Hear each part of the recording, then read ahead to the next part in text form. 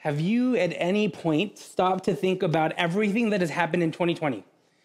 This whole week I've been thinking about, and it's been a lot. Let me see if I can remember some stuff. You might remember some stuff that I haven't. So the most obvious one is COVID-19, right? It reached the Northwest, and before we knew it, it was spreading across our country. So much so, some of you, this means a lot to you. St. Patty's Day parades were canceled, right? You remember that? And then stay-at-home orders were put in place, and shutdowns happened. And due to all of that, by April, food pantries all over the country were having long lines outside, and they were running out of food. And it was just it's been a hectic year, COVID being the biggest one of those. Then there's also, do you remember earlier this year, we were on the brink of war with Iran? And then let's see if these names bring up anything within you. George Floyd, Breonna Taylor, Trayford Pellerin. Their deaths caused so much conversation and so many protests and pushed for so much reform all across the country. What about this? The Pentagon released videos of UFOs earlier this year. And I'm afraid of aliens, so just movies with aliens, videos with aliens, all that stuff just creeps me out. So that was a tough part of the year for me. And then in June, 2 dams burst in Michigan. And it's estimated that there was about $175 million in damage. Hundreds of people lost their homes, lost everything that they had. What about this? This summer, we were supposed to celebrate the Olympics, and that got postponed. And it's expected that it's going to cost about $2 billion just to push it back 1 year. Speaking of sports, remember when the women's national soccer team had a court case asking for equal pay, saying that they were more successful than their male counterparts, but were getting paid significantly less? And their court case was completely dismissed. And there was a lot of frustration that came with that. That was all over the news for a while. You know, there's also, we were in a presidential year, a presidential election year. And so there was all the debates and all the arguing and all that stuff. Ruth Bader Ginsburg died. President Trump was diagnosed with COVID. And then you can probably make the connection between all these names. Kobe Bryant, Chadwick Boseman, Naya Rivera, Alex Trebek, Regis Philbin, Diego Maradona, Sean Connery, Eddie Van Halen. This is a small list of celebrities who lost their lives in 2020, and there's many more. 2020 also saw 29 named storms this hurricane season, which beat the record, which was held since 2005 when Hurricane Katrina hit the New Orleans area. Then I remembered this one earlier last night. The fires on the West Coast, that destroyed tons of land more than ever before. Then remember at one point there was the Sahara dust storm that came across the ocean and reached us. I remember there was a lot of cool pictures that people posted of the sky, different colors. And don't forget the murder hornets that are still affecting parts of the country today.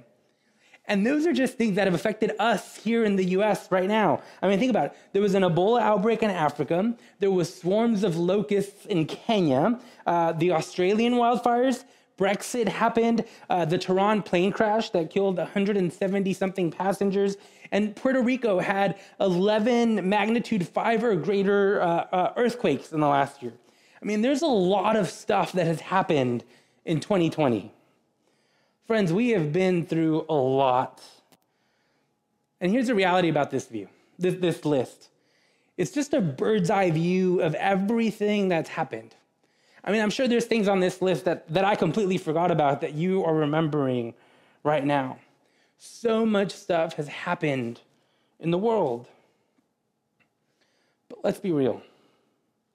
This list is just like I said, a bird's eye view of everything that's happened in the world. But in your personal lives, in your personal journeys, in your day-to-day, your list is probably just as big, if not greater, than this one.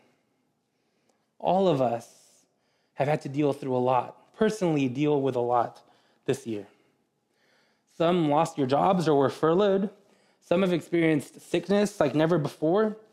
Some of you have experienced struggles in your marriages or your relationships. Some have had to say goodbye to loved ones. Some had to learn to work from home while also making sure that their kids get an education.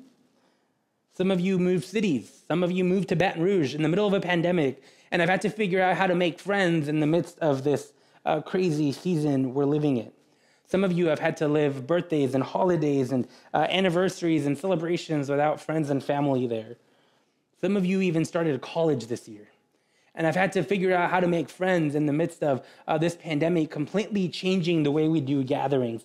It has been a difficult year for all of us, for every single one of us.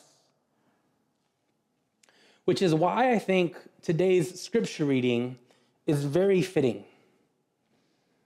The text that I chose for today comes from the lectionary, and it's out of the Gospel of Mark. Now, let me stop here for a second, because I just used a very churchy word.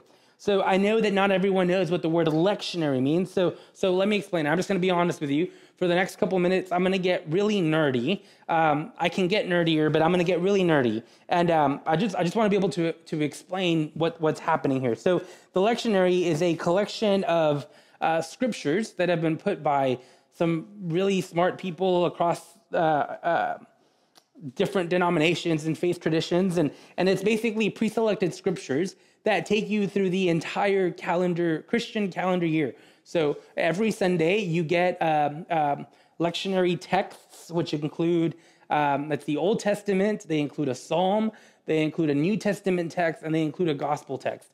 And basically, if you're at a church and you're the pastor, you can grab the lectionary and say, I'm going to pick these, these are the texts. Do I want to read all of them? Do I want to read one of them? But they're all centered around the same theme. They're all centered around the same topic, and they all celebrate the same Christian holidays together. And so the lectionary, like I said, it's like a pre-selected scriptures for us. And in order to avoid using the same scriptures every year, there's three sets of lectionaries. There's year A, year B, and year C. And currently we're in year B. Now this isn't the lectionary itself, but it's a revised common lectionary called Feasting on the Word. It's one of my favorites. And it just gives you different interpretations of the text. And we're in year B, and this is really important. I think it's important. Again, I'm nerding out. Our Christian calendar begins the first week of Advent. So this is the second week of the new year. So we're in year B, and according to these, we're in volume 1, because we just started the Christian year. So like I said, every Sunday you get the lectionary. There's 4 texts to pick from, and you pick one or you pick all of them, and then you preach, and the church studies it together. So let me give you an example. So for this Sunday, which is the second Sunday of Advent, let's see. It's right at the beginning. So we have 4 texts that are suggested to us. There's a text from Isaiah, which is the Old Testament. There's a scripture from the Psalm. There's a New Testament scripture from 2 Peter. And then there's a scripture from the Gospel of Mark, which is what we're reading today. And so we just do that every single day, every single Sunday, every single holiday. We have texts for Sundays, for Christmas Eve, for Christmas Day, for the Day of Epiphany. You think of it, it's in these. And so the lectionary for today was from the Gospel of Mark. And I find it very interesting that the text we're reading comes from this gospel. Let me explain why. Again, I'm getting really nerdy today, but many scholars believe that the Gospel of Mark was written around 70 CE.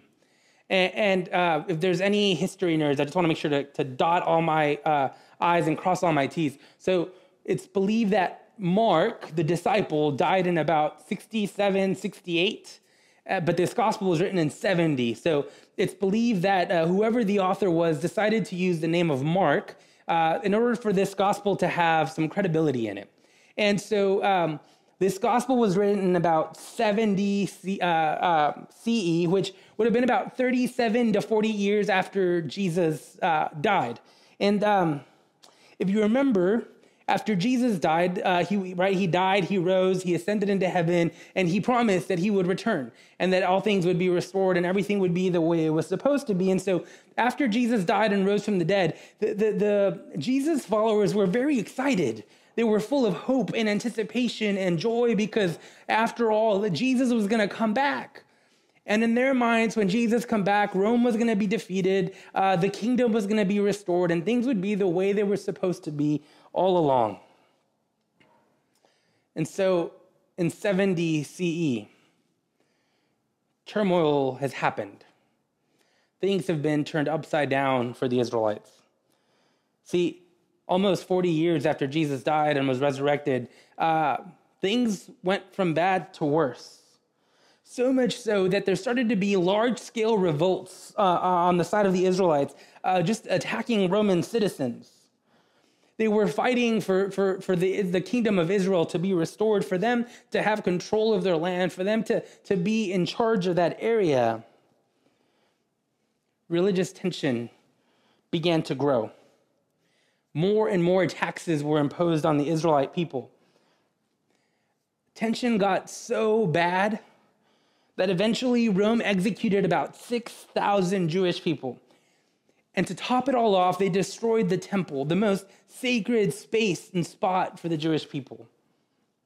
I mean, this tension between the two completely erupted in about like 66, 67 CE, and it just started this massive war. This war between the Romans and the Jewish people. And by 70 CE, the Romans had completely defeated the Israelites. Rome had proven that they were the stronger ones, that they had more resources. Israel was completely defeated. The Jewish people, these revolts, these rebellions that they had were completely squashed, and Rome once again proved that they were in charge and nobody was going to get rid of them. I mean, think about it. Jesus comes to earth. He has this amazing life. He dies on a cross. He's resurrected. He ascends into heaven and says, I will return and make things better. And 40 years later, things are worse. Not better, they're worse. So bad that this rebellion, this spark of hope that they were holding on to, has been completely defeated. What a blow to the Jewish community. I mean, how hard would it have been for them to hold on to hope in the midst of that? This probably felt like a last shot at everything being restored, and it just all falls apart. Can you imagine how difficult that must have been for them? It's 40 years, Jesus. How long do we have to wait? It's been 40 years and things are worse. It's been 40 years and we don't see any sign of things getting any better. You see, not only has Jesus not returned, Rome has defeated the rebellion and they're left in a worse place. They've had a pretty bad year. Pretty bad, a couple of years actually. Now, can you relate to that? Can you relate to the fact that nothing is going as planned, that nothing is getting better? Can you relate to this idea of wishing that things were better, but nothing is happening? I mean, I still remember back in March when we said we're going to postpone our launch for a couple of weeks, but we'll get started soon. And here we are, months later, getting ready to celebrate Christmas in a couple weeks and the new year after that, and we're still worshiping online. And don't get me wrong, a lot of good things have happened, but we back in March, we thought this will just be temporary, and yet we're still here in the midst of this virus, in the midst of social distancing, in the midst of all of these struggles. Things are still not great for all of us. Things aren't back to normal. Things aren't the way they're supposed to be. We had hoped things would be better by now. I mean, let's be honest, they were supposed to be better by now, but they're not. We're still here waiting, holding on to hope that something will get better. See, here's why I think the Gospel of Mark is so important.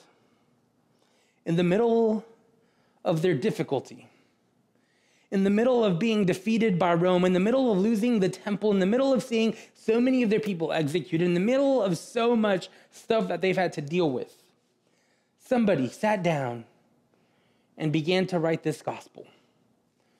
In the middle of losing hope, somebody sat down and began to write this gospel and began it by writing these words.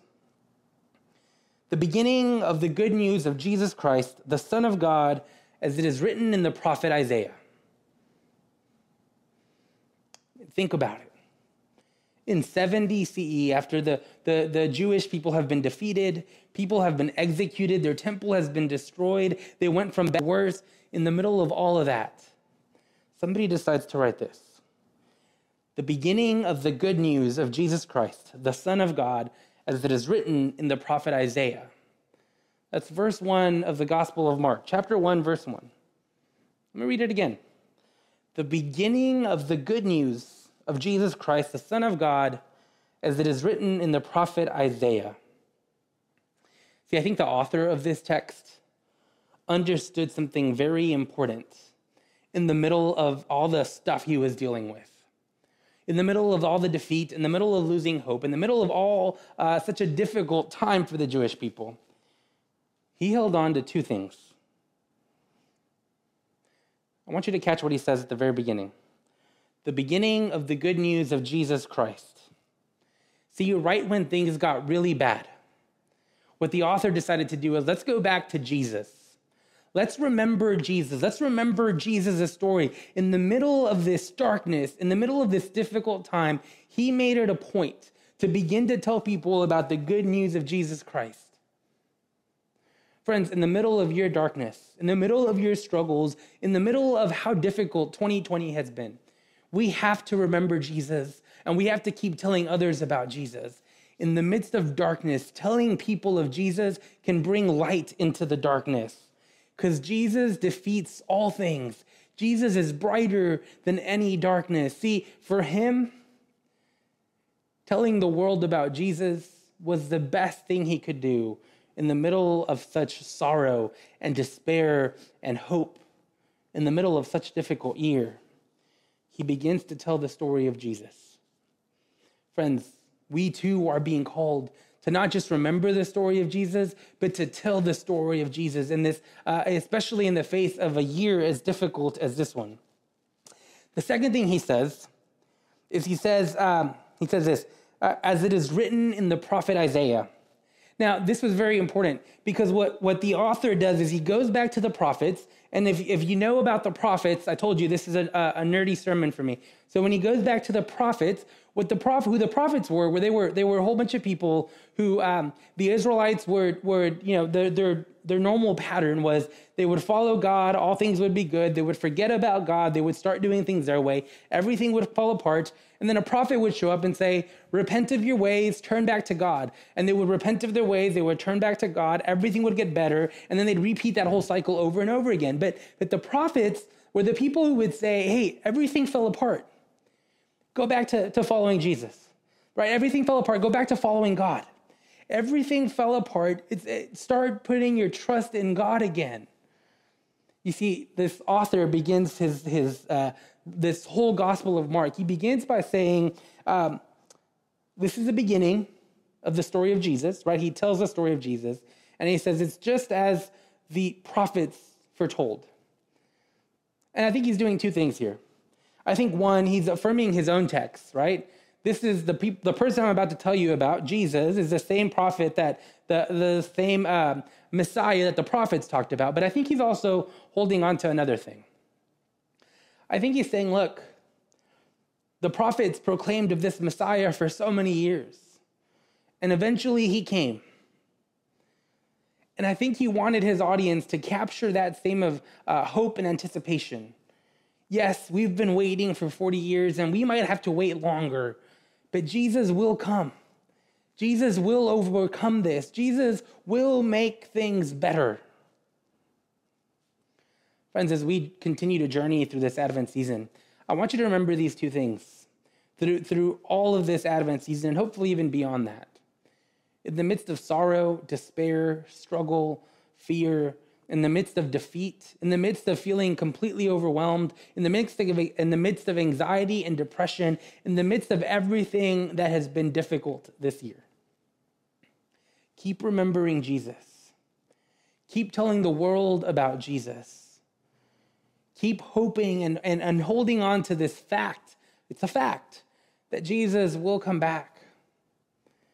And keep holding on to hope, knowing that Jesus will make things better. You see, I think the biggest thing about this gospel is that in the face of the Israelites' major defeat against Rome, what the author is trying to say is, this is not the way the story is going to end. In the face of their biggest defeat, he decides to write a narrative that's reminding the Jewish people that life is about to be very different. And I think the same is true for you and I. As we get closer and closer to Christmas, as we get closer and closer to the new year, things might not feel right. Things might still be up in the air. Things might still be a struggle. But know this. Things are not going to end this way. Things will get better. Friends, I pray that this Advent season, today on the second week of Advent, but also this Advent season, I pray that you may hold on to hope. I hope that you may keep clinging to Jesus. And I hope that in the midst of how difficult 2020 has been, I hope you will know that things will get better. They have to. I know they will. I hope we may hold on to that promise. Amen. Will you join me in prayer? Gracious, loving God, I give you thanks. God, we have been through a lot this year. At times, probably more than we can even handle.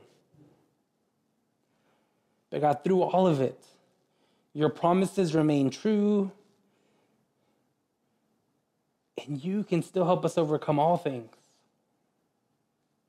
So God, in the midst of how difficult this year has been, may we keep holding on to you. May we keep clinging to you. May we keep telling of you to the world. May we keep putting our hope and our trust in you. Because God, you will never fail us nor forsake us.